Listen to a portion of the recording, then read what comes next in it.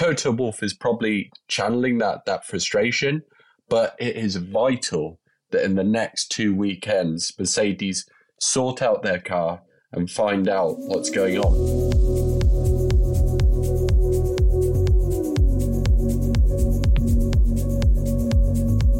There are 2 races to go in the 2023 F1 calendar, and the Brazil Grand Prix may well be the lowest point of a disappointing and frustrating season for the Mercedes F1 team. My name's Balf Baines, and welcome to the Silver Arrows podcast. After a tricky weekend, we're here to discuss how many of the team's issues stemmed from the problems with the new floor, where it leaves our expectations for next year, and how we see the rest of the season going.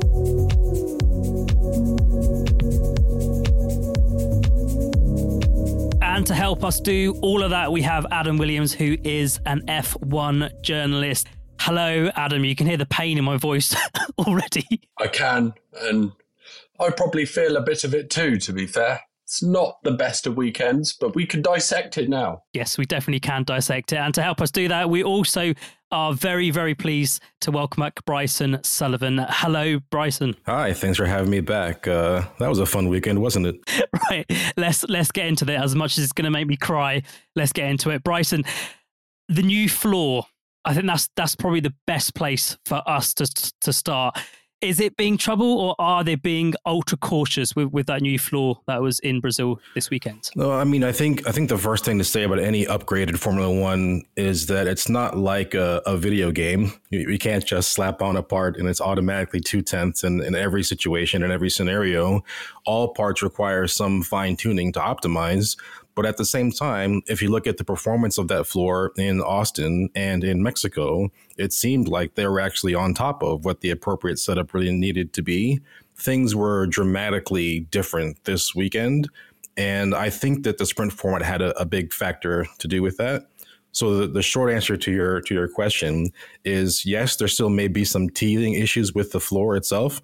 But fundamentally, I think that setup is the core of the problem. Yeah, I completely agree. It is the sprint format, but all of the teams have an hour to prepare their car.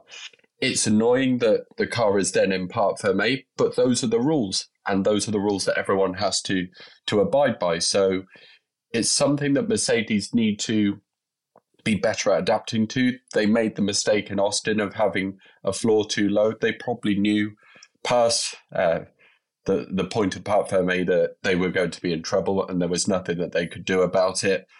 But it happened again, and I can't help but think to myself, what would Niki Lauda say? Because, of course, we lost Niki 4 years ago, and he was such an influential figure within that team. And while you have good figures still within the team, Niki was straight to the point. He would probably say, look, we're making mistakes here. What are we going to do to fix it? We can't have it like this. And Toto Wolff is probably channeling that frustration, but it is vital that in the next 2 weekends, Mercedes sort out their car and find out what's going on. But also, we know that Mercedes' strength is working overnight on the data. They can't do this in this new era of F1 when there's sprint formats here, there, and everywhere, especially towards the end of the season, it would appear. So that is an area that needs to be improved. You said, Adam, that the sprint format isn't working. So my big question is why, and what would you change? We've had 6 rounds this season. We had it at Azerbaijan, Austria, Belgium, Qatar, the US, and obviously Brazil this weekend. So what would you change, and why is it not working? Specifically for Mercedes, you said all the teams have these rules. So why is it affecting Mercedes so much? I think it goes back to what I just said, that Mercedes have maybe gotten into the habit, or they played to their strength of coming together overnight and understanding the data. But this isn't something that you can do. To quote a Brundleism, I know that before we started, me and Bryson were saying we love a Brundleism. You need a plug-and-play car. And that isn't something that the Mercedes is at the moment. It is, I'm going to quote Martin again here, it's a Frankenstein car. Because there are so many different pieces put onto it in a compromise because the Silver Arrows have gone the wrong way again in 2023. I think, and a lot of Mercedes fans will hope, that that won't be the case next year.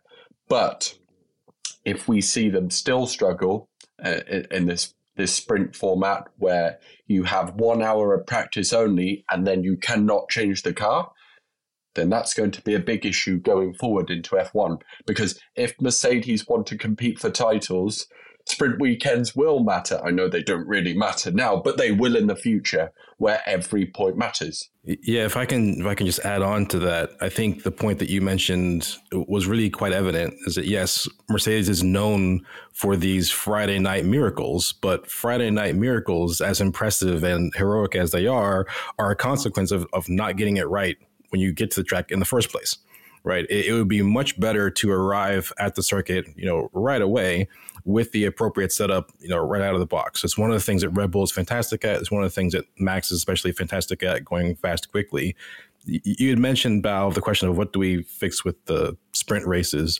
I will say that the unpredictability and the difficulty of teams getting the setup right after one practice session was kind of intentional on the part of the FIA and F1 to try to make the sprint interesting, to try to mix up the grid more than it might be in normal qualifying.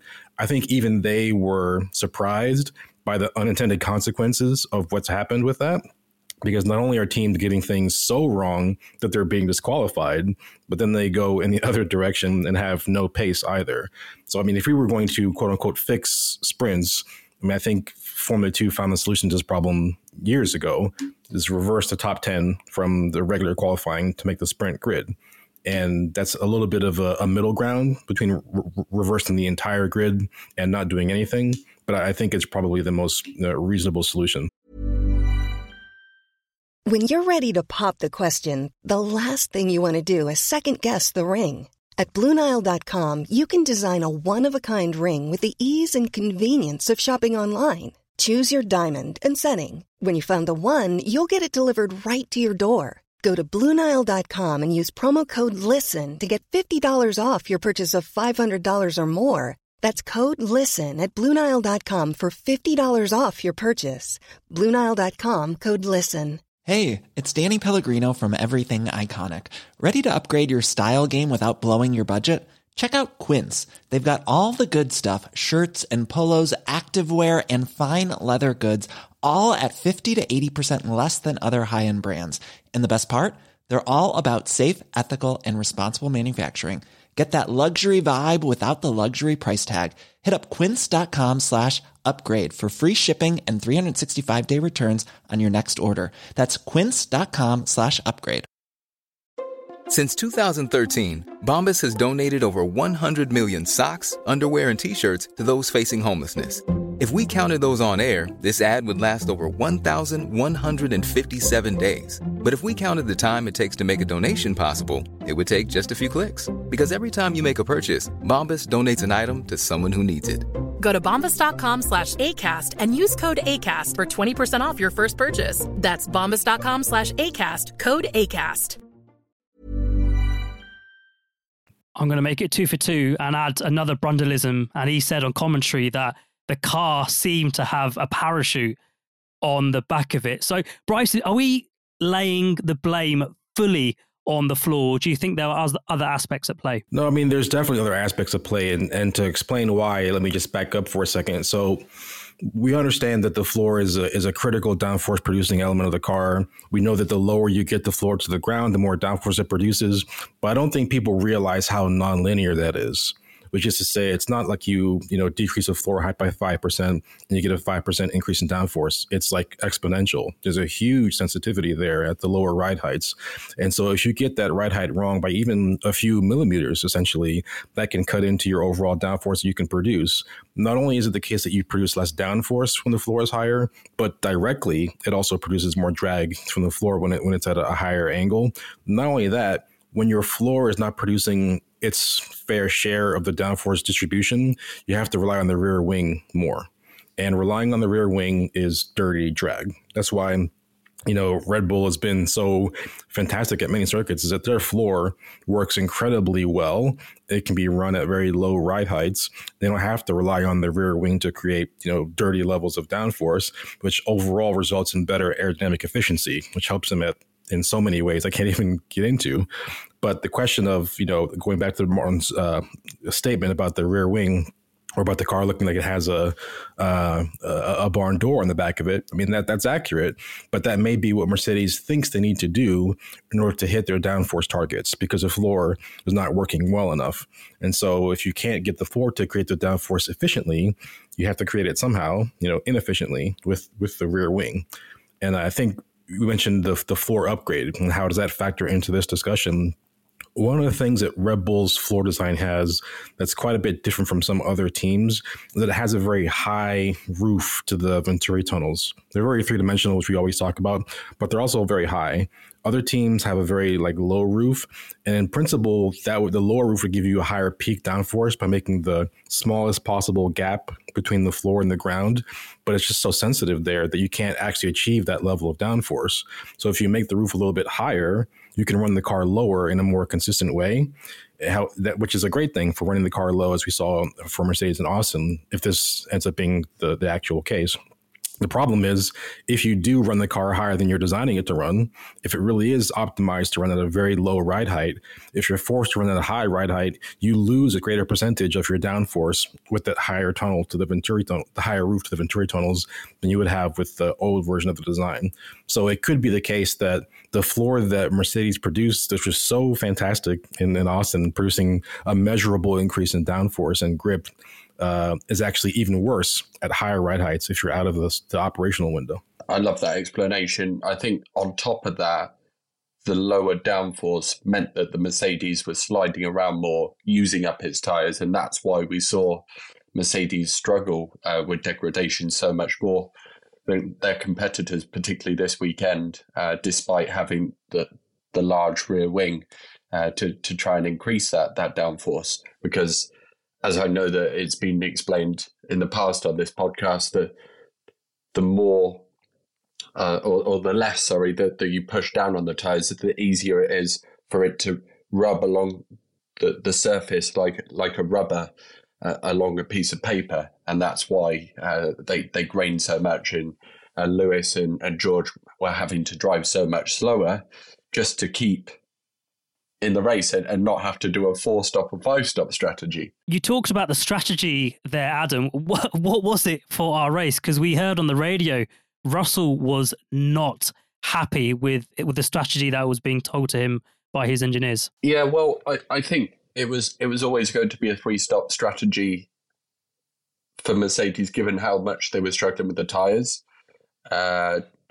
When it gets difficult, George tends to want to do something more radical, to try something new, because he's got nothing to lose. And I suspect there was a little bit of that. He's quite often on the radio talking about wanting to be let past Lewis whenever he's anywhere near to Lewis. But I don't think he understood from inside the car that Lewis was just managing his tyres as much as he was. And once he kind of understood that, he dropped back himself and unfortunately retired in the race. But I guess we'll get onto that in more detail later. There's one small thing I wanted to add to our very rich discussion here, has been very fruitful, is that drag is also a function of cooling as well. It's not necessarily the case for Mercedes this time, because we actually think that they were undercooling the car, especially if you think of what happened to George later on in the session. But just something to keep in the back of the listeners' minds is, if you get the cooling wrong of the car, that can also be a contributor to drag. And it can also be a direct contributor to slower lap times, because if you have not enough cooling, you can get it wrong the other way, which is, maybe it's not a direct drag problem, but because everything is so hot, brakes are too hot, engine's too hot, you have to slow down anyway, even if you could theoretically go faster, just to keep the temperatures under control. So just something to keep in mind as well. Cooling is a factor. That's a great point. And they were allowed to increase the cooling because it had gone from rainy conditions in qualifying to the Grand Prix, which raining conditions on Sunday. Am I right in thinking that? There may be some sort of qualifier there because of the sprint weekend and Parc Fermé. I mean, we can talk about some of the details there, but fundamentally, one thing I do know Mercedes did is they reverted back to the narrow engine cover that they used. They used the wider, I call the Darth Vader engine cover that they were using in Mexico and Austin. That has a much wider outlet near the beam wing and the rear wing, which in principle should give you a higher mass flow rate through the cooling system. They opted not to use that in Brazil, and it actually might have cost them. So what was the decision not to use that cooling then, Bryson? It's such a strange thing because that engine cover, we first saw it in free practice in Monaco, in FP1 in Monaco, and I thought it was a very cool addition. Everyone's focused on the new side pods in Monaco, but we happened to notice that engine cover as well. But they never ran it in a competitive session until much later in the season, and now even when they are running it, they aren't doing it in a consistent way. So clearly, the leadership, the engineering leadership, is themselves not sure about the right way to use that particular piece of hardware. But it's just something that I noticed as the race was going on. Was it potentially to decrease drag that little bit more, given that they knew they were going to be struggling with that going into the weekend, and almost half of the lap is going at full chap, even though you've got a corner. You refer to it as the main straight, wouldn't you? From Yung Chao up to the Brazilian, the Senna S, sorry, not the Brazilian S. Well, it is still Brazilian too, technically. Yes, true. No, that's definitely possible. I mean, the only thing that I would to think about, and we're having this conversation in real time, and the thoughts are coming up in real time, is that I'm not sure Mercedes knew before the weekend started that they were definitely going to have a drag problem. I think the decision ultimately, we can talk about the effect of the previous disqualification, but I think that they're being overly conservative with the ride height being higher than it really needed to be, had a slew of consequences. That one of the effects was what we just mentioned. But I think it's one of the things that is a consequence of a sprint race, and it's something that they're going to debrief extensively, probably happening right now, as a matter of fact. It wouldn't surprise me if they are debriefing right now. Adam, you spoke about George retiring. What happened? Well, Bryson alluded to it, I think. He was experiencing massive increases in engine or power unit temperatures, as we should call it now. So it was looking as though he might have to retire anyway, and that could have potentially caused more damage to the car. I believe it was the last race he was set to use that particular power unit, so he won't be looking at any more penalties or anything like that. But it was just a precautionary thing, and it didn't look like he was going to be scoring that many points, if any, anyway. So it was more of a case of putting him and his car out of his misery, really. 1 year on after his first win, what a change a season makes. Yeah, I think that contributes to the emotional roller coaster that the fans have been going through this weekend. Not only is it the case that Mercedes is suffering one of their worst in-race results of the entire season, but the expectations pre-event were so high. Right? This was the one race they won last year. This was, Lewis Hamilton's first race in Brazil as an honorary citizen. There's so much energy and excitement around the weekend, and yet there's the disconnect between what the expectations were and what actually ended up happening was dramatic. I mean, I think after qualifying, many people said, well, Mercedes typically has better race pace. Qualifying wasn't great, but, we'll see what happens on Sunday or in the sprints. But it turns out that the qualifying was actually the best part of the weekend. I mean, the qualifying pace was actually better than the race pace. And we'll talk about some of the consequences that has and some of the reasons for that a little bit going forward. But I just think it's important to understand the dynamics of emotion and why this feels like such a body blow to fans is because the expectations were really high going in. Absolutely right. And not having someone like, I know that she was only Lewis Hamilton's PA and physio, but Angela Cullen was always a shining light within that team and always smiling and a morale boost for the team. And having people like her not in the team as well will have made it more difficult for those that would have been absolutely knackered after 3 weeks, well, probably more than 3 weeks, really, because they've got to set up for Austin on the road and away from their friends and family. So a tough one to take. But 2 weeks until Vegas, and that's going to be completely different. I'm so looking forward to the Vegas one. It's a first race for everyone, so it feels like it's an even playing field for everyone. Are you looking forward to getting up at, what time is it? Something like 4 a.m. It's 4:30 for the FP1 UK time, and then 6 a.m. on the Sunday for us here in the UK. So Bryson, I think you've got it easy. You know what I'm going to say? I'm going to say that this is us over here most of the time. Most of the time, this is what we have to deal with. So I'm sorry for your loss. Sorry. No, you're not. And that's fair enough. Adam and I are complaining.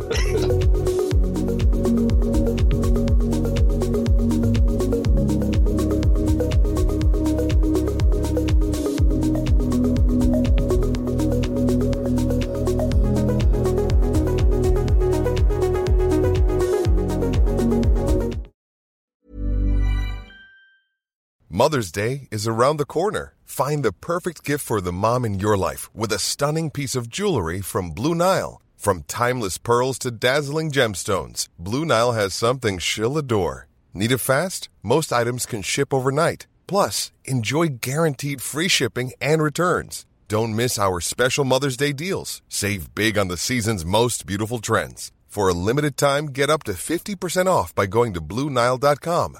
That's BlueNile.com. Burrow's furniture is built for the way you live. From ensuring easy assembly and disassembly to honoring highly requested new colors for their award-winning seating, they always have their customers in mind. Their modular seating is made out of durable materials to last and grow with you. And with Burrow, you always get fast, free shipping.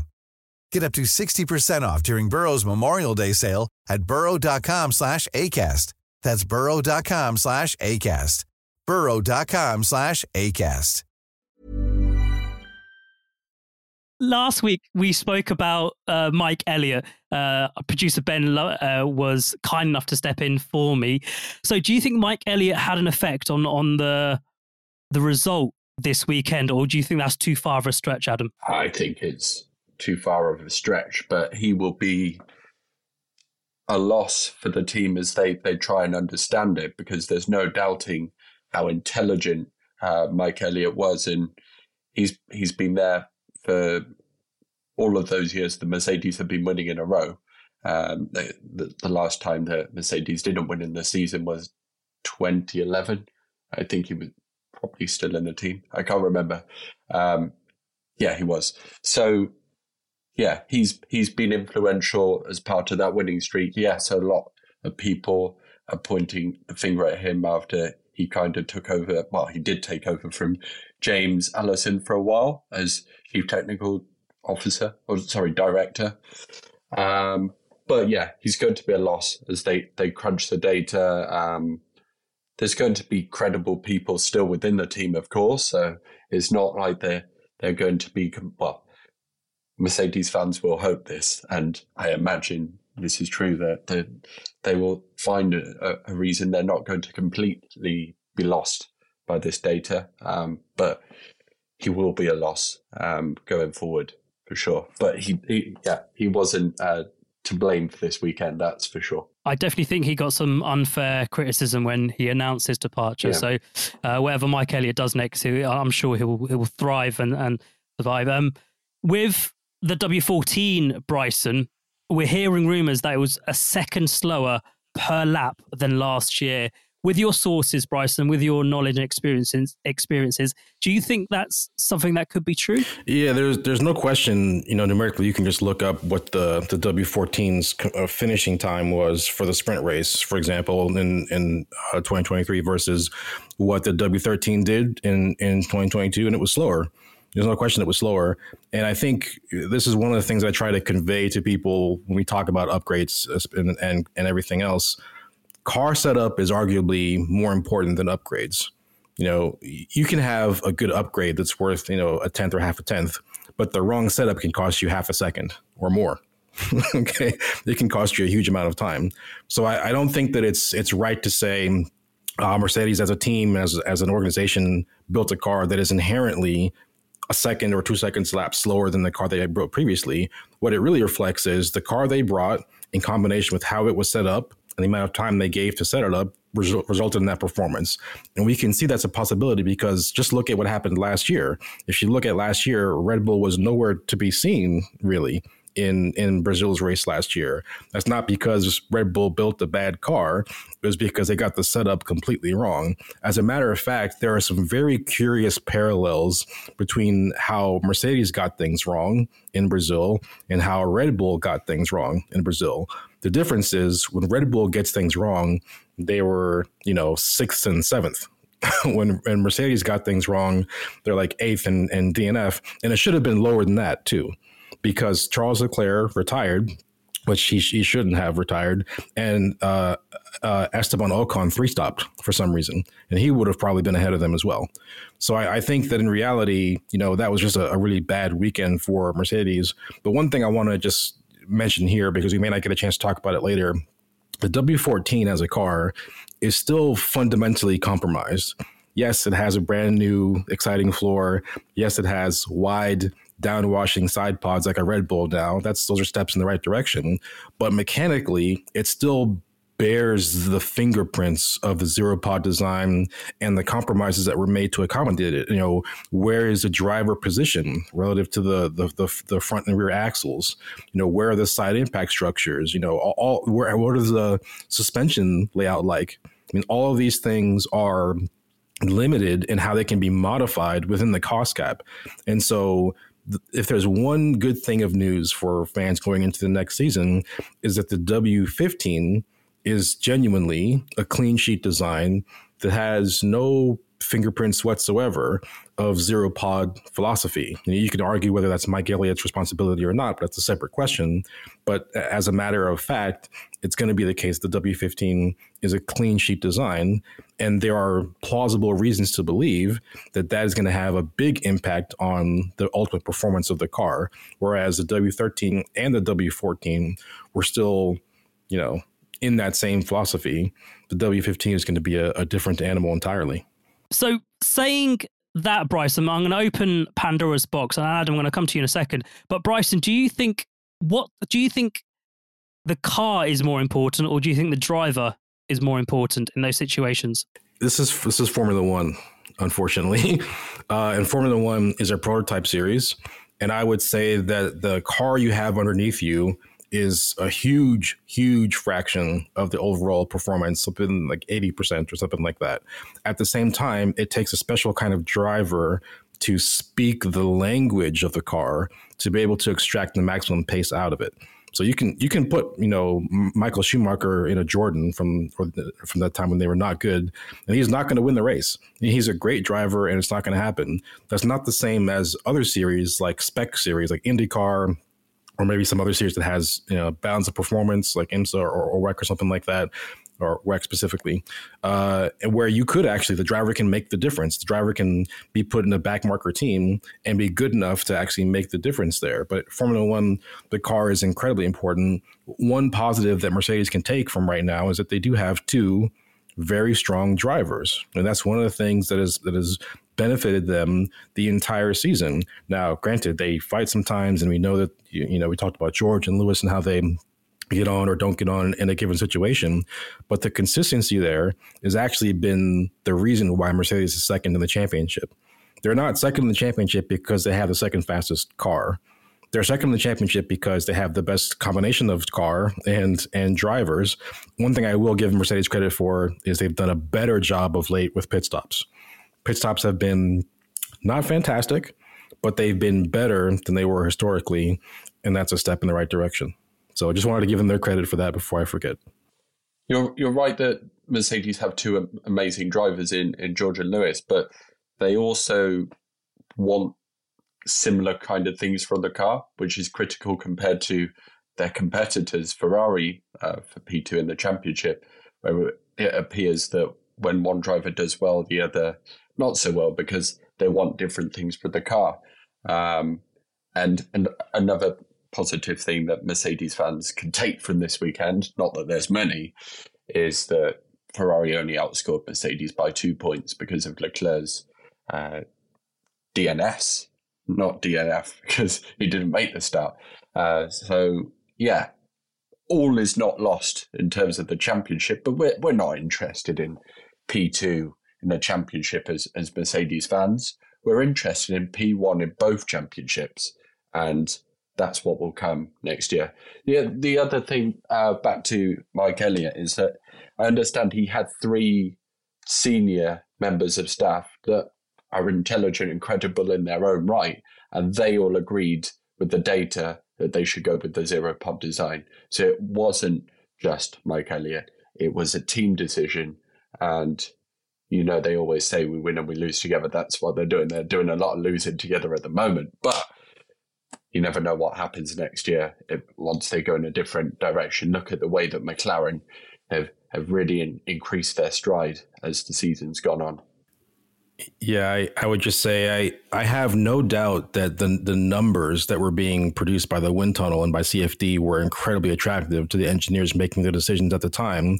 But I try to emphasize and impress upon people all the time, this is incredibly hard. This is an incredibly difficult sport. It is an incredibly technological sport. If you needed any more evidence of that, look at Aston Martin this weekend.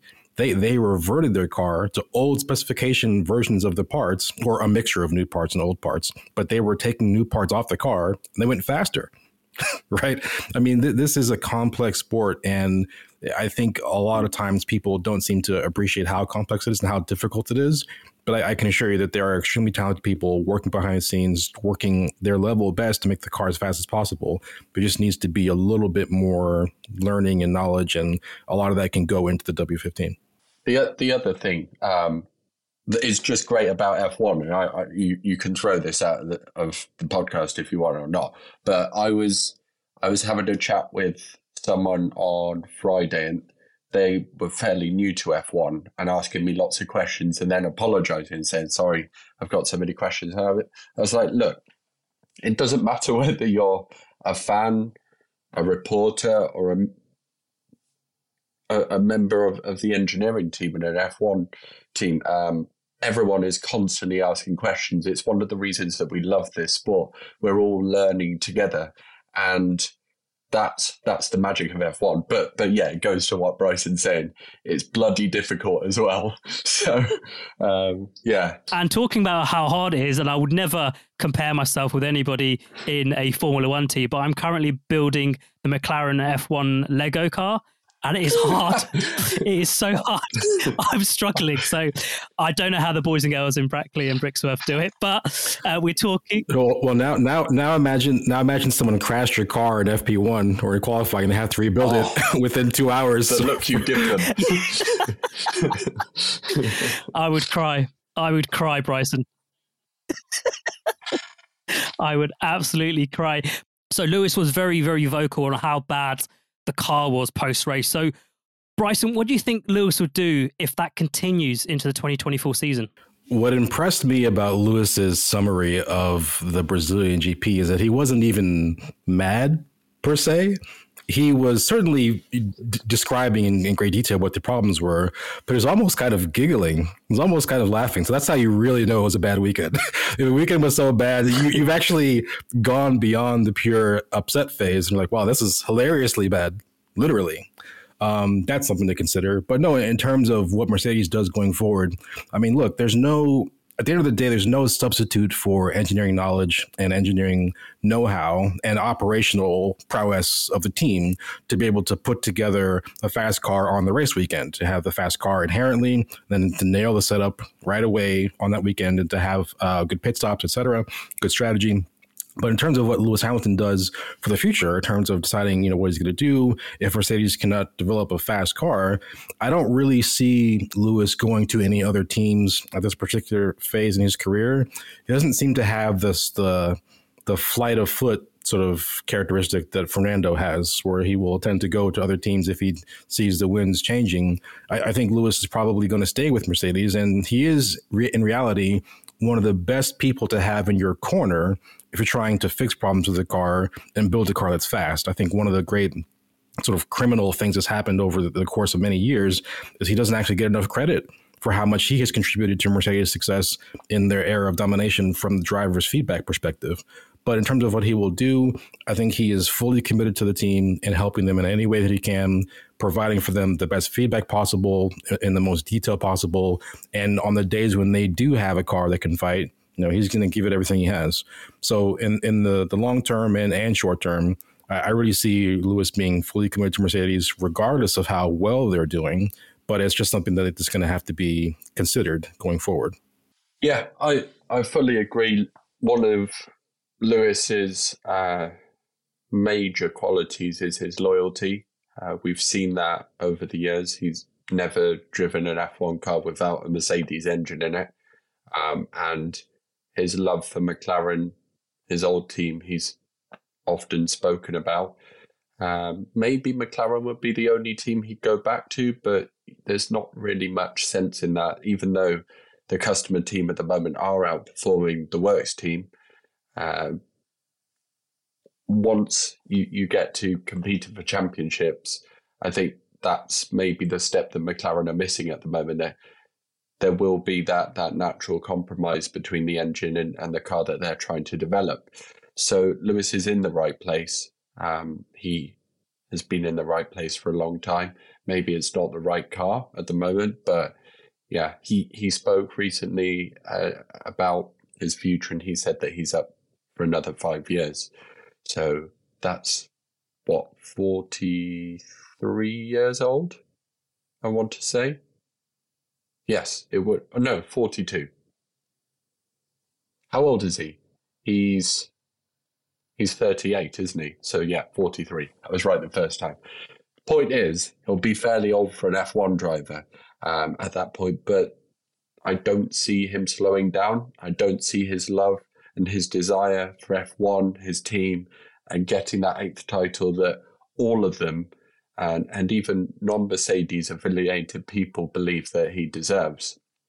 So I think that that's an important factor, that there's a cause behind that, and it's not just winning a title. It's not just any title. It's A, beating Schumacher, and B, it's kind of that not righteousness, but putting right a wrong that we all know happened. I'm not going to mention it, but you know what I'm talking about. You reminded me there about when you said about Lewis laughing there, Bryson, about when Ferrari got knocked out of qualifying in Monza, their home race in 2020, and they like Charles and Seb were looking at each other laughing, just because otherwise they'd be crying, and there was almost that level, not quite, but almost that level of bewilderment at how badly it had gone wrong. But let's not forget that Ferrari, a couple of years later, were able to compete for the World Championship last year. And the reason that they didn't win it, or one of the many reasons, a major reason, is their lack of strategy and stuff that Mercedes does fairly well week in, week out. So Mercedes has a championship winning team. That is still the case. He's got a championship winning driver in Lewis Hamilton, and he knows those two things. He knows it's just a car. And even if it's a car that's, I don't know, a 10th or 2 off the Red Bull, that's where that 20% comes in. And I think Lewis has the belief, yes, Verstappen is an elite driver, potentially the same level as Lewis, so it would be incredibly difficult. But I think Lewis has the belief that he can get race wins and potentially challenge Max, even if he's got a car that's a 10th off the Red Bull. And that's one of the things that, let's go back to Brazil, because it was the Sao Paulo Grand Prix. Lewis has that kind of similarity to Senna in that they thrive when they've got their back against the wall and they're fighting against adversity. So I almost feel like having a car that's just behind and not quite there, that would fuel him even more. It's kind of like they say to train with runners or tennis players that are just a little bit better than you. That makes you better yourself. I think that's the case with Lewis. So he'd be motivated even more by that.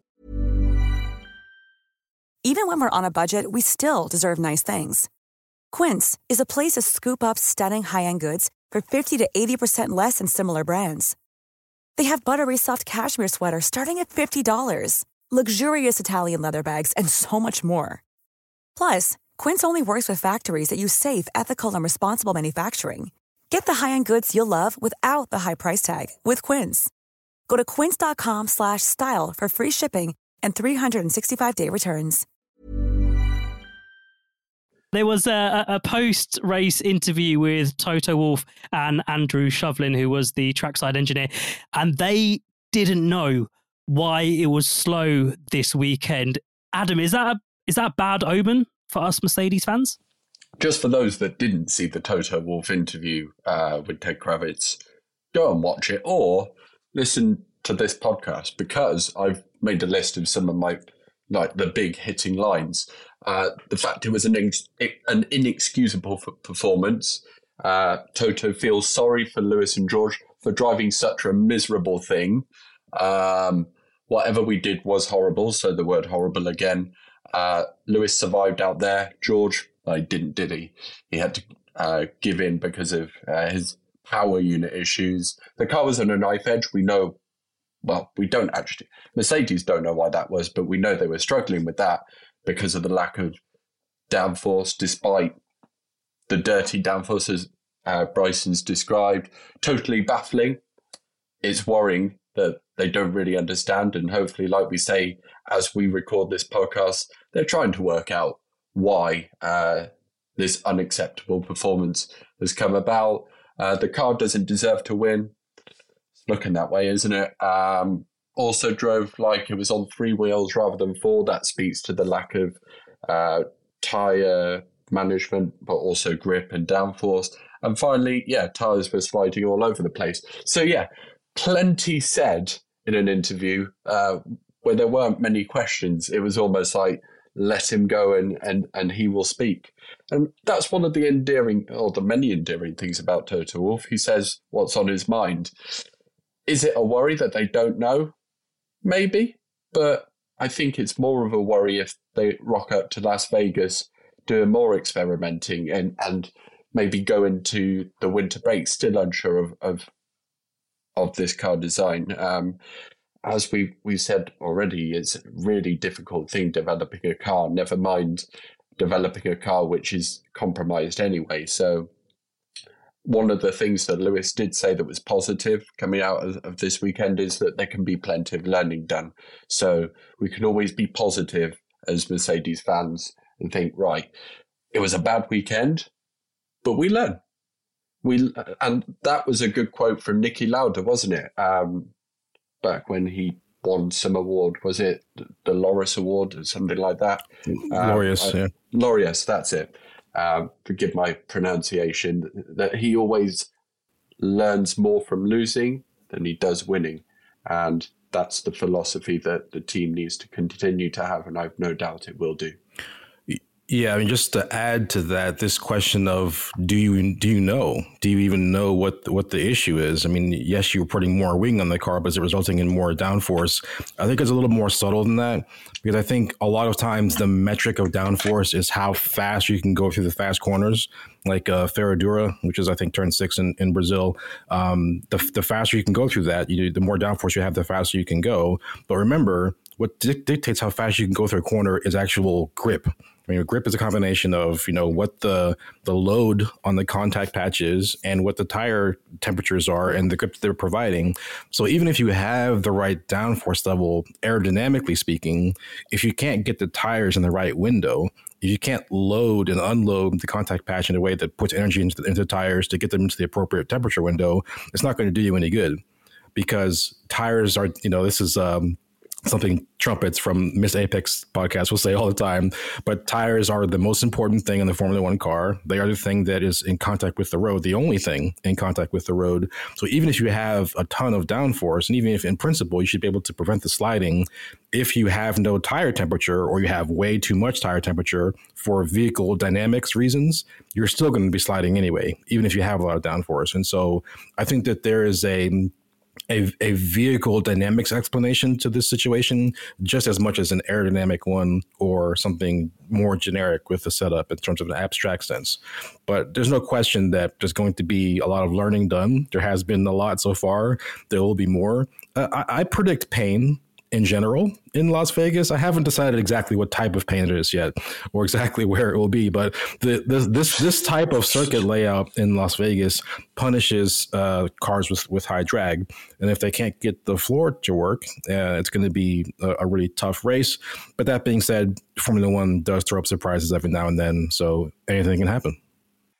Yeah, Lewis was sliding through Desquida de Lada, turn 4, the high-speed left-hander at the end of the straight. And yeah, you knew he was leaking time during qualifying when you saw that.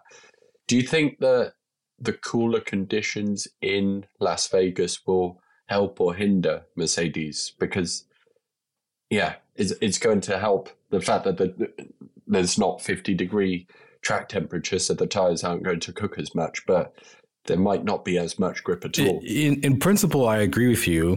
So I agree with you in direction of the change in temperature. The problem is it's just way too much.